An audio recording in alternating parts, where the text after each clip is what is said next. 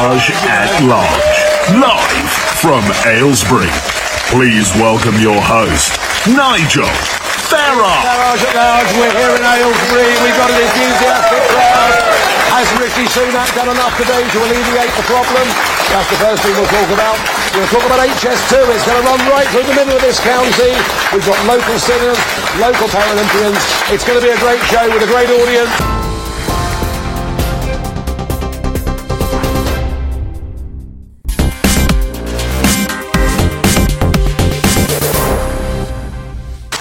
Good evening, everybody at home. I'm here in Aylesbury with a fairly enthusiastic crowd, I would say. A GB News audience. It is, after all, the People's Channel, and that's why we've got people here this evening. And we're going to go on taking the show round the country. Now, we're in Buckinghamshire. Wealthy Buckinghamshire. That's at least the perception. Well, that's the perception. Don't worry, you'll get your chance. We're in HS2 country. We'll talk a little bit about that. And it's a county I know well. I campaigned many times here over the years. I even nearly lost my life in a light aircraft crash in Buckinghamshire, but I won't hold that against anybody here at all.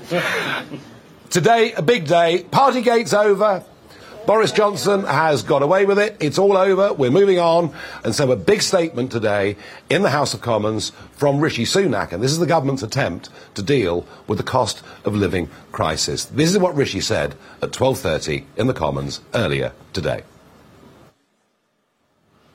This government will never stop trying to help people, to fix problems where we can, to do what is right, as we did throughout the pandemic.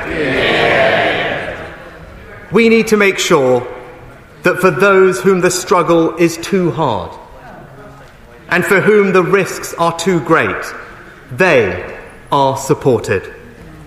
This government will not sit idly by whilst there is a risk that some in our country might be set so far back they might never recover.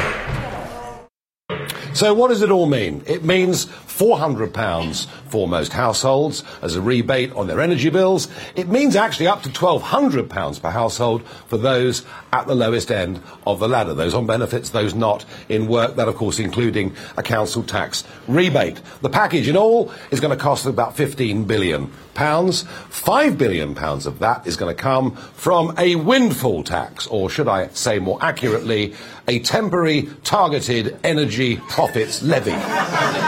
Well, that's what the civil service do, I suppose. And there's a big question here. Is it right to put this big tax on oil and gas companies? Those that watch this show will know.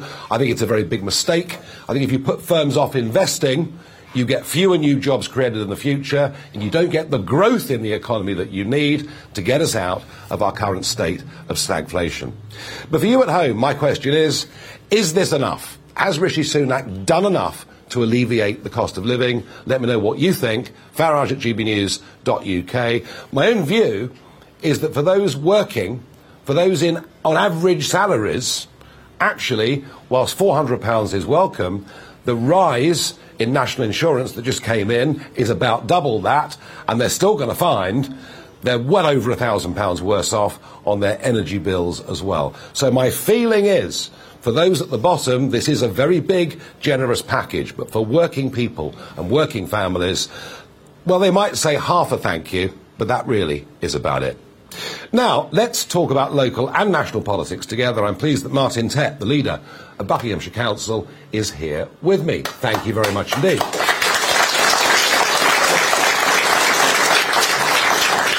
Great to be here, Nigel. I'm a big viewer of GB News as well, so we're good very to be on. Pleased to hear it. What a good start. That means you're going to get easy questions, obviously. No.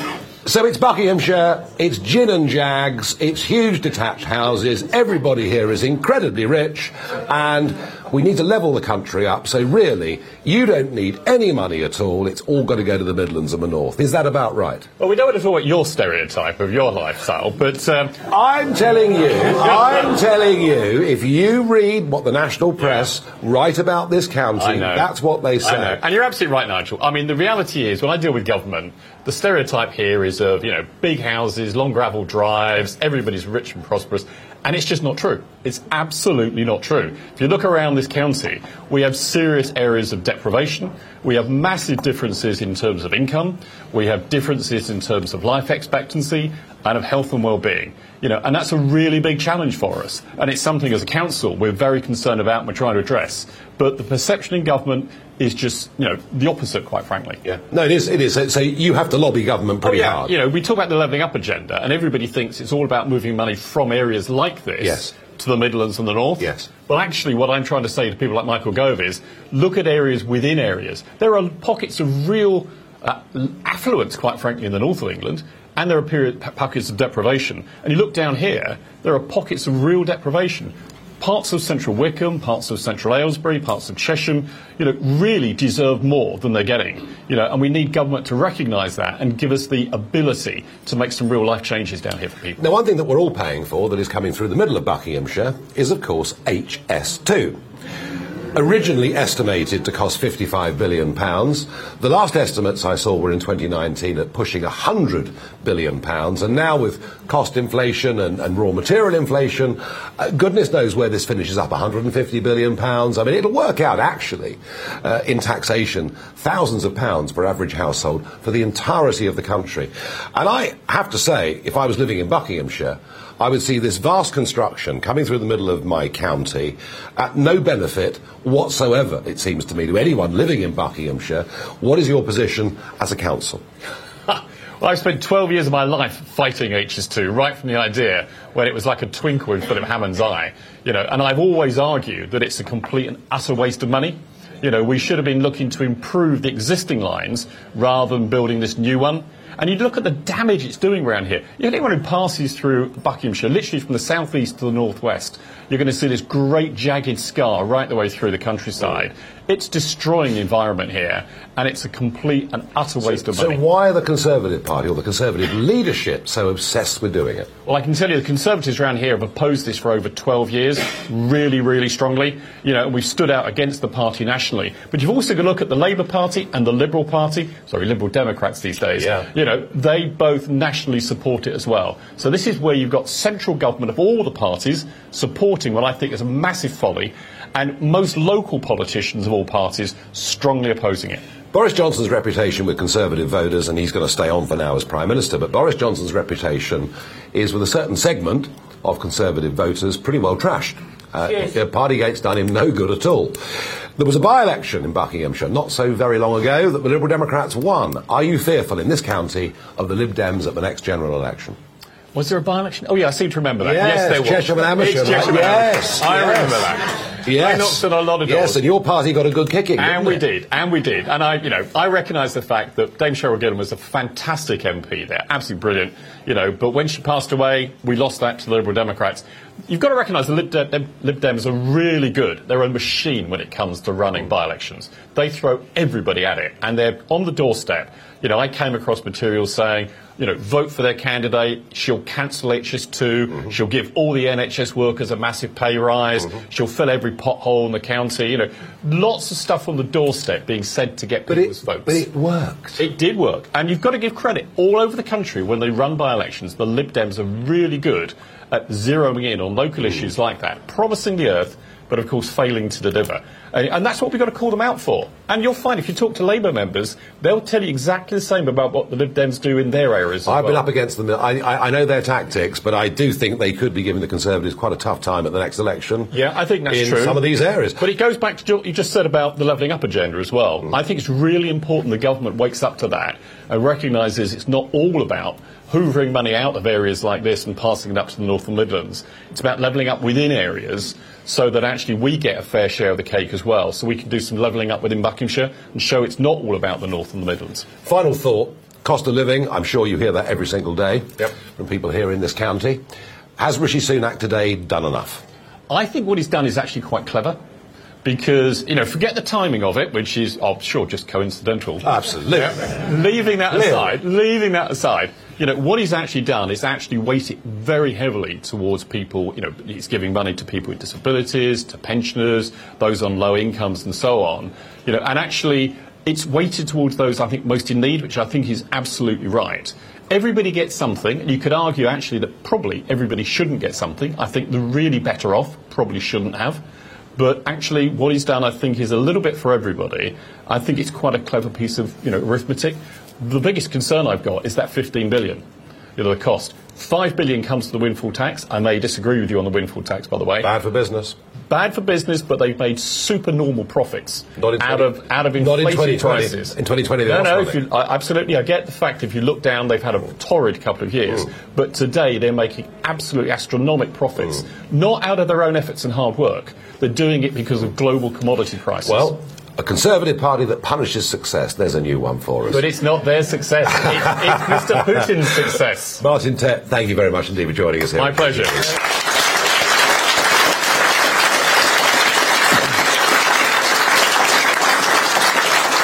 So you see, it is a very tempting argument. And actually, Snap opinion polls show that a lot of people are very tempted by this. The oil and gas companies have made bumper profits because the price of oil and gas is through the roof.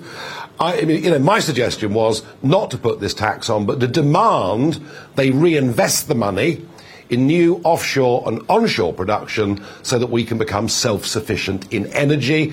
There will be some tax breaks for that reinvestment.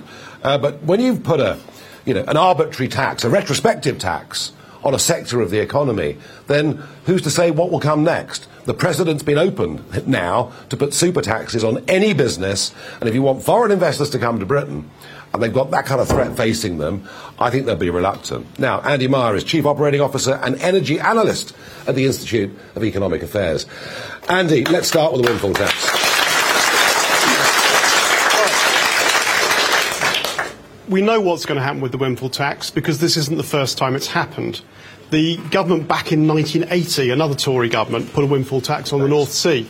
What then happened was a collapse in investment over the course of the next 10 years until their tax revenues from the North Sea were down by 90% by 1992. Gordon Brown put a special tax regime on the North Sea, then raised it. George Osborne raised it. Every single time they did, there was a collapse in investment followed by a collapse in tax. By 2015, the Treasury was paying negative taxation in the North Sea as a result of high taxes. They then had a panic, introduced lots of special allowances, and then tried to claw it all back in the hope the companies would come back, but they didn't. So what Rishi Sunak's just done in the middle of an oil boom is to put both together at the same time and cross his fingers and hope that it's not going to do damage, but it will. There's going to be enormous damage to that and onshore as well. No, I'm concerned about that. And as I say, to me, I think what the Ukraine war's exposed is that we should be producing all of our energy and as much of our food in this country as we possibly can. And somehow the government comes together. And in terms of the package that Rishi Sunak is offering people to alleviate this real cost of living crisis, I mean, the estimate that 40% of the country could be in fuel poverty by the autumn of this year, the average energy bill per home going up to almost £3,000 by October of this year. Has he done enough? So the spending side of it's good, and you're not going to get dissent on that from the left or the right. You need to spend that money because this is a global supply shock. It's nobody's fault here that those bills are going up. It's to do with a shortage of oil and gas, and that means the prices rise. The only long-term solution to that is more oil and gas, and in the interim, you've got to help people. This will help the least well off. Yeah. You're quite right that it's not going to help people on low incomes very much, a little bit, but not enough, and it's really going to hurt. So there may be more measures announced in the autumn on that basis. But I mean, he's just put national insurance up for a lot of people out there in the middle income brackets. I mean, the increase in national insurance is far more than they're going to get back on this rebate, isn't it? Well, it's a really important point that you don't make anything cheaper by putting a tax on it, and you don't make anything better by putting taxes up. So the same applies for the national insurance as it does for the windfall tax. Somewhere somebody's going to pay. There's no magic money tree by which we can just automatically make things cheaper with taxes. And do the Labour and Liberal Democrats have any genuine economic alternatives to offer to what we're getting from a Conservative government? Well, they're delighted. I mean, they're setting the agenda. Rachel Reeves was dancing around Parliament earlier saying that we're winning the battle of ideas. It's hard to argue with that. I mean, Rishi Sunak is now the most successful socialist chancellor of this century. country. And just how many U-turns? Because I heard Boris Johnson a week ago say he didn't like the idea of putting this tax on the oil and gas companies, and that was when I knew that he would. We've lost count of the U-turns, haven't we? Well, yeah, it's almost impossible. Yeah, you can't look at this government and say where they're going to go next. Dominic Cummings, not a popular fellow, but totally right about the Prime Minister. That is a shopping trolley, a wobbly shopping trolley, careering all over the place, picking his policies from left and right, and just hoping to stay in power and that nobody notices when he's had a party. Well, on that note, Andy Meyer, thank you very much indeed. OK. In a moment, we will talk about the Home Office immigration figures that have just come out for the last year. We'll tell you what the numbers are. One or two of you may be quite shocked.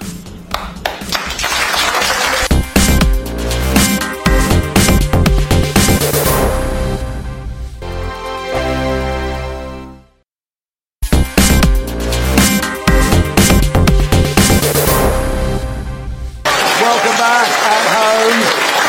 They're still enthusiastic. We must be getting something right. Now, some of your reactions to that debate earlier. Has Rishi Sunak done enough? Marzi says, I cannot understand why the government have to put their hands into taxpayers' money to help with this. Why are these power companies not doing it? Well, the power companies are being forced to do it. The question is, does that put them and other companies off investing in jobs and growth in this country? And that's the point I'm going to keep making. Ben says, it's a token gesture from Sunak. Well, it may be token, but it's quite an expensive token. Helen says, no, and until someone grows a spine and takes on these ridiculous eco-warriors, things are going to get worse. Well, in particular, Helen, we can apply that to electricity, where 25% surcharge is placed on everyone's bill in this room to pay for renewable and social obligations, and that's a campaign and a theme that we'll continue with here on GB News. And finally, Alan says, it's not a handout, it's our money. Well, that's right. They put your taxes up, we give half of it back to you. Now, one of the big stories of the referendum, one of the big shocks to the political and media class in Westminster was how much this country cared about the levels of immigration into Britain. And I'm talking actually about legal immigration. I'm not even talking about those that cross the English Channel. And one of the reasons that we voted Brexit was to get back control of our borders and to lower the number of people coming every year. We're open-minded to good people coming into our country. We always have been. But it needs to be controlled. Well, Home Office figures out this morning show that a total of 35,000 people last year entered the country basically illegally. But if you then look at those that came on student visas, those that came on family reunions, those that came on work permits, first thing you notice is the vast majority are now coming from outside the European Union. But the second thing you notice is that figure is 830,000. It is a simply mind-blowing number. Now, it may be, and they're not holidaymakers. They're people actually getting the right to come here and reside. Now, it may well be that some left as well. We haven't got those figures yet. But I'm joined by Anthony Glees, Professor of Politics and Director for the Centre of Security and Intelligence Studies at the University of, where else? Buckingham, of course. So we're very pleased to have you. Anthony, I'm very struck that since the referendum, everybody in Westminster is patting themselves on the back. Isn't it marvellous that immigration has disappeared as an issue and no one cares anymore? That really is what they think in London, isn't it? Well, yes, I think it is. And I think the figures that you provide are absolutely horrifying. And I have to say, as I said to your office when you kindly invited me to come and speak to you, you and I disagree fundamentally on a number of things. However, you make a really important point about immigration, which is that a country is perfectly entitled to decide who should and who should not come and live here. And that's not a wicked thing to say. It's part of democracy. And you Nigel, you struck a very important note.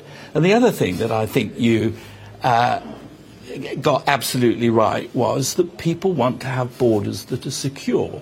To deliver security is really the fundamental duty of the state, as Margaret Thatcher said. And whilst it is true that the vast majority of people who come and live in this country are not jihadists, are not neo-Nazis or anything like that, there is a security aspect to immigration, and therefore it is important that we know who's coming in. And in 2015, I was one of the few academics who was pro-European, who said that Frau Merkel was doing entirely the wrong thing, admitting 1.5 million people into Germany, about whom she knew absolutely nothing, who will have included jihadists, who, once they were in Germany, could then wander around everywhere else. And I discussed this at the time with people in the Conservative Party, because I am basically, and always have been, a pro-European Conservative, ever since I was a schoolboy. And they wouldn't really take this matter seriously. They wouldn't understand. So I think we've got a situation here where this country is accepting a very large number of immigrants from Africa and Asia, European migrant workers, some of whom will go home. They're needed for picking crops. You say we should be growing our own food. I couldn't agree with you, but there's nobody to work on the fields. It's rotting in the fields. And if I may just say... we can give people work permits as opposed to automatic right to settle, and that's a very big difference. Absolutely, and of course European migrant workers were often in that position. But dare I say it, we have a Home Secretary, Priti Patel, and I supported her. Again, I think I was the only British academic who supported the policy of saying that when Shamima Begum went to join the so-called Islamic State, she threw her British passport away. It's as simple as that. And if we decide who can come in and who can not come in, then Priti Patel was doing absolutely right. You're a pro-European. You're a pro-European. Yeah. But isn't the truth of it that when it comes to the cross-channel illegal immigration and deporting people, all the while we're signed up to the European Convention on Human Rights, we're not going to have proper control of our borders? Well, I don't. Don't we need to deal with that? Don't we need to get out of that as well? I don't agree with that at all. I don't agree with that at all. Priti Patel says she is controlling immigration. You provided the figures, Nigel, that shows complete nonsense. Yes. It is complete nonsense. She talks tough, but actually she does not deliver. And as for taking back control and deciding, she's asking the government of Rwanda to decide who should or should not come to this country. That's not taking control. It's passing it to the fourth most unhappy country in the world. So, one should not let this thing go away. What is the right thing to do? Again, I've said it in 2015. There's nothing wrong with processing applications to come to this country outside this country. I've suggested Arab North Africa would be an ideal place to do it. And there you would decide you'd be saving people the risk of crossing the channel and traipsing over Europe if they didn't stand a chance. There's nothing wrong with that. The truth of it is. But the government isn't doing it. And it talks big, but it does not deliver. We may come at all of this from different perspectives, but we're able to have a civil, open, proper debate here on GB News, and we both agree something must be done. And thank you for coming on this evening. Thank you. Now, my What the Farage moment. There may be some of you here in the audience, maybe at home, thinking about getting presents for your children, your grandchildren. Well, I may have just the thing for you. Because Barbie Doll have announced their first transgender doll in the image of Orange is the New Black star Laverne Cox. Yes, absolutely. And the global head, Lisa McKnight, of Barbie Doll says that she couldn't be more excited. It's all about inclusion. So there we are, Barbie now doing transgender dolls. That solved all your problems for birthdays, I am sure. Now, we get to the riskiest part of the programme. It's Barrage the Farage with members of the audience. I have their names, but I have no idea what they're going to ask me. Tony, you're up first. Good evening. Good evening, Nigel. My question surrounds around retail in the UK today. Last week, the CEO of M&S tried to pressure the Chancellor to abandon online tax in a vain effort for the government to re-energise the high street in the UK. Over the past 10 years, many changes have taken place in retail here in the UK. Nigel, I've got two questions. Do you believe it's right that the councils and governments to re-energise high streets in view of the decline of retail here in the UK? And more, a prophecy from yourself, where do you see retail in the UK over the next 10 years? OK. Prophecy, goodness gracious me. The high street's really important, and it's really important socially. You know, my village that I'm from, the last shop to close was the post office. Yeah. Now it's the church and the pub. And there's nowhere else that people actually meet. So community loses out massively when high streets and shops go. Look, there was a trend that's been going on for years, buying online, having things delivered to our door. You know, the pandemic accelerated that massively. But, you know, you can be an online retailer with a warehouse in the middle of nowhere. Yeah. Your overheads are relatively cheap. Yeah. If you're owned by one of the big global companies, you're probably not paying that much tax either. And I think something much more radical has to happen with high streets and business rates. Frankly, if we're going to save the high street, we're going to have to abolish business rates to make sure those high streets and those shops thrive. I can't see any other way around it. My prophecy is this. I think the days of us going to the local big city, as a family, as a group, going to the department store are gone. I think our cities, our inner cities, will become places that people start to live. And that will bring a new kind of retail. Yeah. It'll bring grocers, it'll bring butchers, it'll bring little corner stores. So I actually think that the almost erosion of the big shop and people coming to live in the centre will see more new small shops. So I don't think the future of retail is absolutely over. I really, really don't. But to save the high street, it's going to need some very, very radical government thinking. How do you feel? Thank you. How do you feel? Well, we've seen many changes, haven't we? We've seen the decline of department stores. Online is not a price advantage for customer. It is purely a delivery advantage for customer. Yeah. The problem that British retail have is, number one, business rates. Sadly, we got the big 5 major supermarkets in this country, all jostling. Their whole business generated round market share. And their buying capacity is generated round market share. Yeah, it's tough. 1 year, 18 months ago, Mr. Sainsbury was trying to merge with Asda. That would never happen, because the big suppliers, Lever Brothers, Procter & Gamble's, Kellogg's, would all close shop because it would domineer their buying capacity. Yeah, it's tough for the small guy, but hey, we're on the side of the small guy and the small woman. We really are. Thank you very much indeed for your question, Tony. Let's go to Rachel is next. Hi. Hello. Nigel, you've said you used to be a metals trader, but I was just wondering, what other jobs have you done? First job I ever did was caddying at the golf course. Second job I did was serving behind the bar in the pub after hours. Oh, I didn't say that, did I? I have worked behind a bar a bit as well. And yeah, when I was 18, I went to work straight in the City of London in the commodities business, and we traded and dealt in copper, aluminium, lead, zinc, nickel, tin, all the industrial metals. And that gave me a real sense of business footing. I understood a bit about how companies ran. I ran my own firm in that industry for 9 years.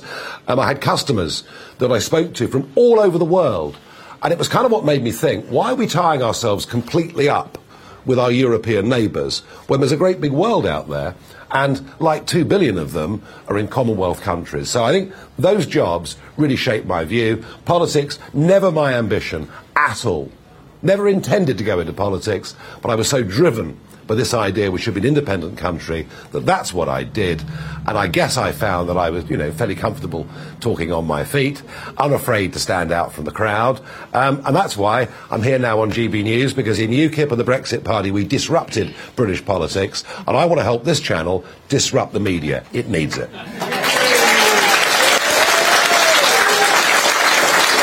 Greg.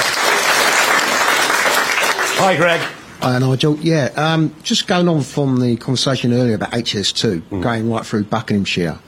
I haven't got a problem with that. What I have got a problem with is those trains can be rumbling through here at breakneck speed, but this town doesn't prosper from it because there's no railway station. It takes almost an hour to get into London from here. Our terminus is 35 miles away. That's a disgrace. Yeah, I mean, HS2 is... Look, let's be honest about it. HS2 is really good for wealthy business people who want to go to London for the day and come back, or go to Manchester for the day and come back. And the idea that it will drive jobs from London to Manchester, it'll probably do the opposite. It'd probably do the opposite. In France, the TGV drove even more business to Paris. So for you guys, you know, we can talk about the Chilterns, we can talk about Ancient Woodland. You know, some parts of modernisation are ugly and unpleasant, but they're necessary and we have to live with them. Power stations or whatever it may be. All right, motorways, we accept that. We can't live without it. I just can't, frankly, see the point of HS2. I can get on at Euston and be in Manchester Piccadilly, in the heart of the business district, in 2 hours and 5 minutes.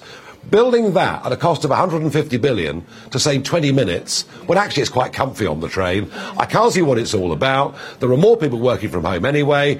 Buckinghamshire, Warwickshire and counties like that are big losers. I've been opposed to it, Greg, from the very start, but for some reason, Boris and Rishi want to continue. I don't know. And I've quickly got time for two more. Daphne, hello.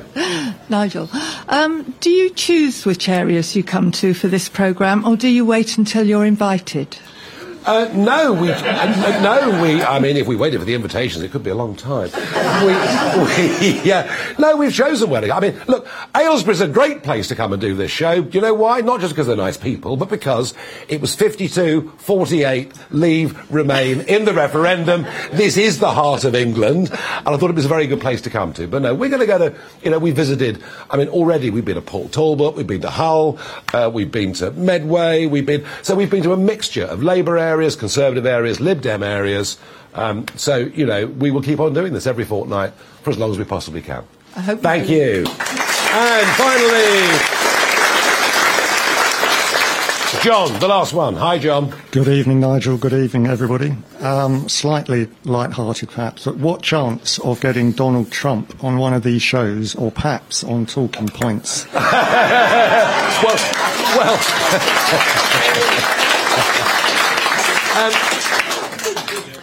If it was Talking Pints, it would be Diet Coke with him. He's never touched alcohol in his life. I think he saw the rest of his family drinking a bit more than that, and his brother died very early of alcoholism, so he doesn't drink, which is probably very sensible if that's in the family. And I did interview him for GB News. I was there back in November. At some point, let me tell you this, at some point, I'll get Trump on the show. All right? Don't you worry about that, I'll do it. Thank you. Now, in a moment, local girl from Marlow, Naomi Riches, MBE, Paralympics gold medalist, will join me for Talking Pints. All of that in 2 minutes' time.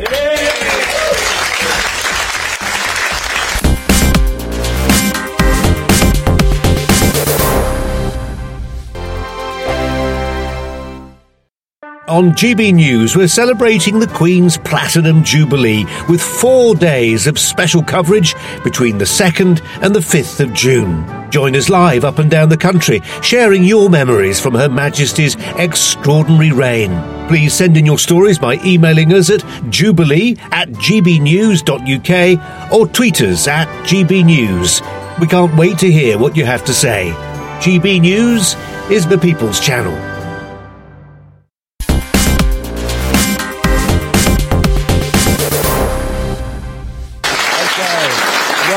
It's time for Talking Pints. And before I introduce Naomi Riches, MBE, let's see her in action at the 2012 London Paralympics.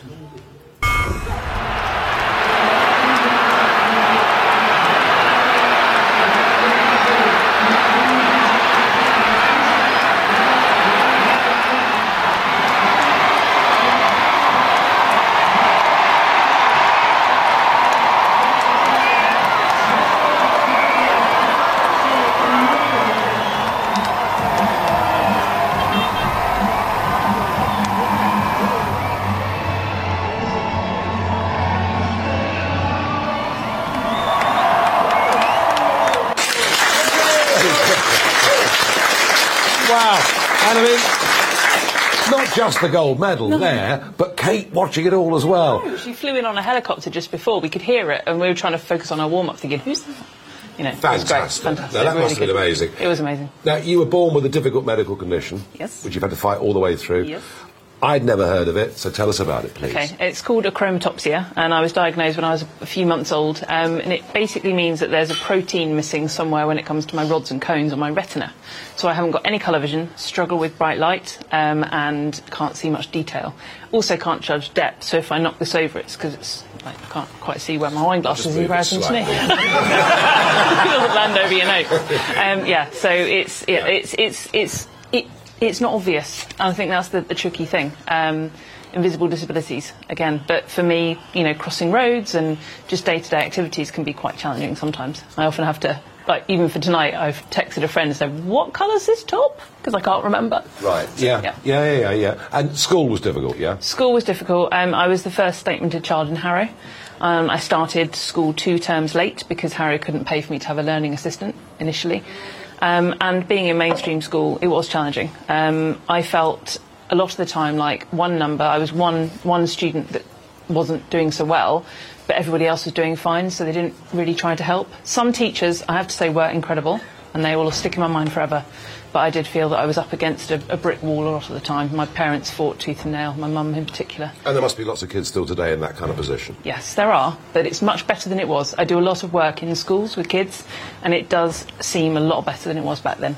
But in the end, you found your way to Buckinghamshire, yes, and to university here, and to Marlow, and to rowing. Yeah. And you've been swimming before, so clearly sport was always a big thing. But then, just as you're getting ready and you're embarking on what's become a fantastically successful rowing career, you have a major road traffic accident. Yes, that's when judging distances becomes an issue, when you can't see how fast cars are moving towards you down the road. I misjudged his speed. He was speeding, and I was crossing the road, and I was hit. I had 2 skull fractures and 5 broken ribs and a broken shoulder, and I was in an induced coma for a week. But I honestly, truly believe that if I'd just entered into the rowing world at that point, I'd become a world champion for the first time.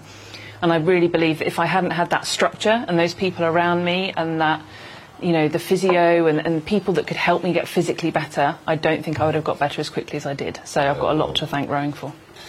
And swimming before, you were good at that as well? Yeah, I was quite good at that. Yeah, I enjoyed it. I see you won lots of things at swimming. And rowing, you've had an amazing career in rowing. I mean, was the 2012 London Paralympics, was that the peak of it, or...? It was the peak of it. It was amazing. And in that clip you saw, I was lying down back in the boat, partly because Dave, who sat in front of me, stopped rowing, and he lay down, his oar swung over his head and hit me in the stomach.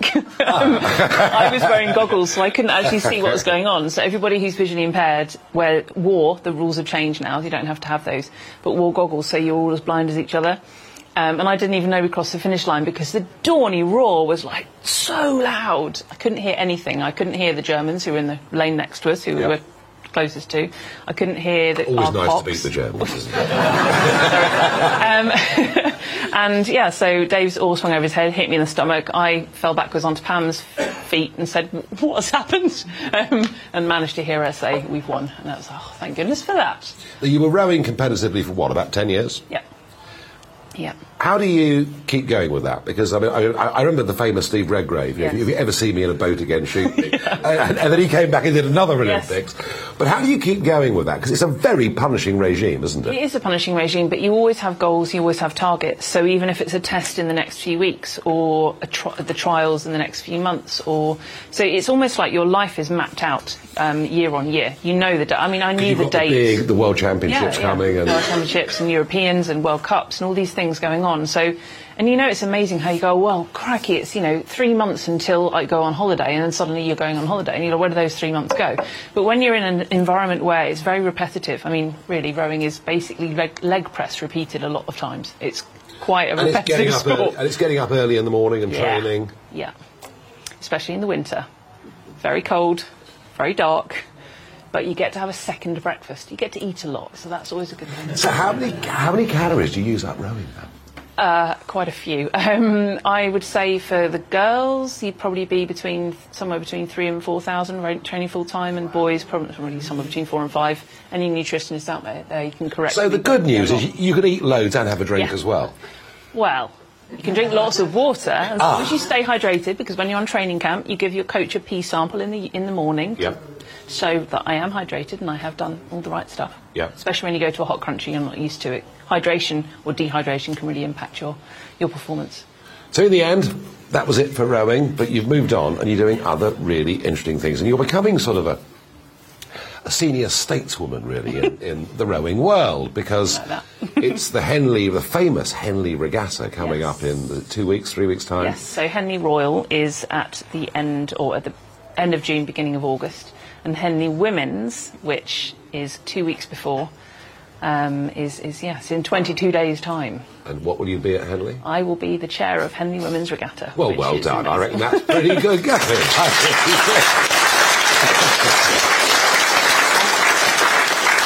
Well, we hear a lot today about the word inclusion. Yeah. About, jobs and the things being accessible for everybody. Yeah. And I guess the impression that we have of rowing is that it's not the cheapest hobby to pursue. That's true. Is this something that people from all classes can get involved with? Or is it much easier for those that have got money? It's an interesting one. I think rowing used to be perceived as a rich person's sport. And if you want to own your own boat, and although it is expensive, but rowing at a rowing club, you pay your club membership, you have coaches there, you have a whole rowing community that you can be part of. I mean, Marlow Rowing Club, my home club, I love it. I've been a member since 2005. I know everyone there, from the 94-year-old to the 12-year-old, and it's such a beautiful community to be part of. But it is a sport that you can do no matter what your ability and disability. We've actually, at Marlow, got the biggest para squad in the UK. And we've got learning impairments, visual impairments, physical impairments. If you want to get on the water, we're going to make it happen. It's spectacular in that way. You can do anything. No, that's good.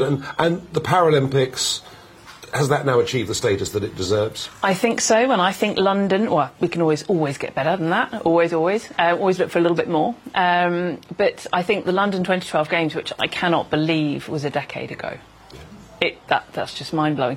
But I think that's really started to change the perception of disability sport. I think the ticket fiasco was part of it. People couldn't get Olympic tickets, so they went to the Paralympics, and they went there thinking they'd see disabled people playing sport, and they came out having seen phenomenal individuals do incredible things. And I think it really started to change people's perceptions. So you've been living in Buckinghamshire for some time, in Marlow, and as a result of your gold medal, you have a piece of, well, I think it's immortality. There is a gold postbox in your honour. And we're going to have a look at there it is. There it is.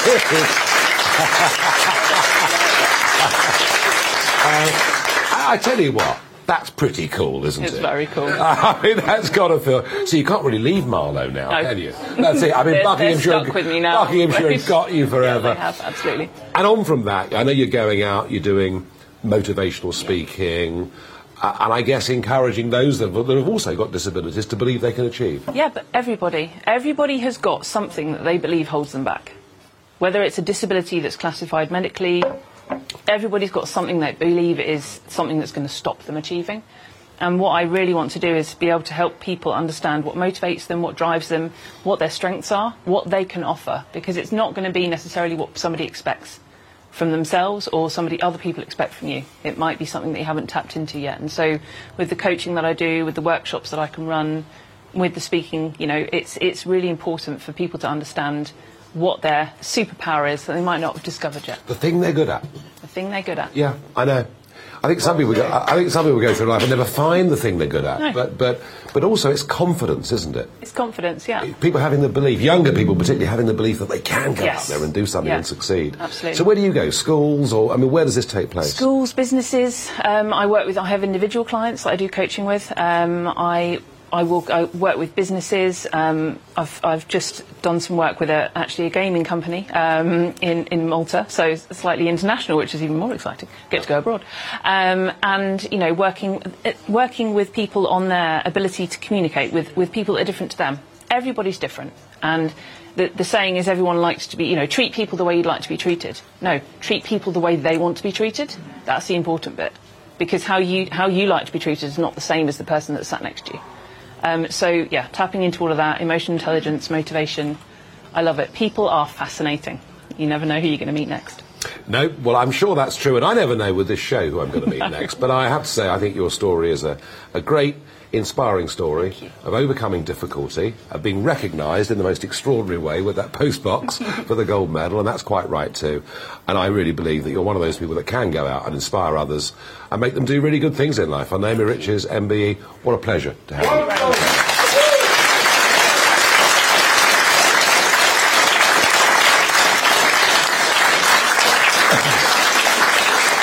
Wow. Just goes to show, if you believe in yourself, it's amazing what you can achieve in life. Well, we're pretty much done, not totally done, but pretty much done here in Aylesbury. I hope that you've enjoyed the programme at home. We've certainly enjoyed it here. I think the audience have enjoyed it here. They've certainly engaged. And yes, we're branded as the People's Channel, and we're going to keep taking this show out round the country to the people. And the next one we're going to do is in Portsmouth. It'll be 2 weeks today in Portsmouth. Can't tell you the venue just yet, but if you want to come along, if you live in Portsmouth or down there in southern Hampshire, if you go to gbnews.uk, you can book your tickets. And I warn you that we advertised this and it was filled within absolutely no time at all. So if you want to come, you live down in Hampshire, you better get on the website PDQ. But don't do it just yet. No, because we've got a song for you. Of course we have. We've got local singer Laura Williams, and she's going to sing a song that I'm guessing Boris was singing in number 10 last night. So please welcome Laura with I Will Survive.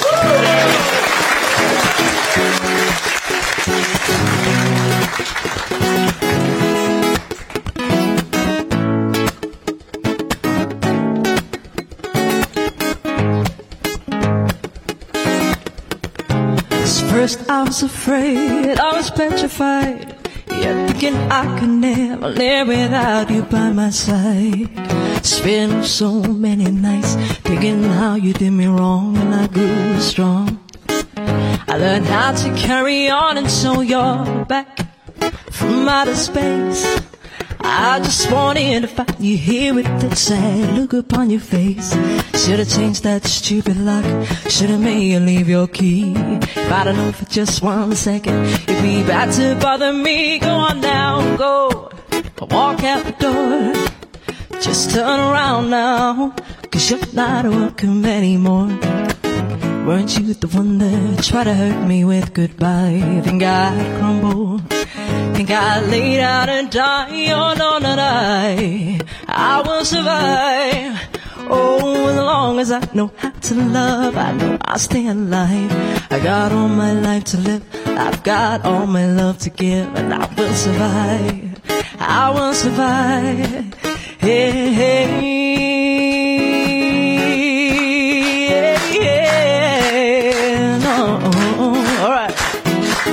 Oh, yeah.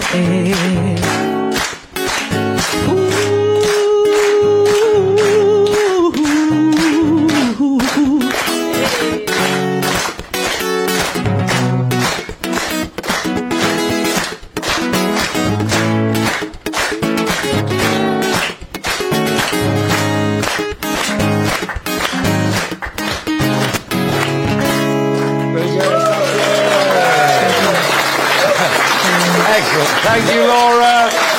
Thank you, everybody. We're done. Woo!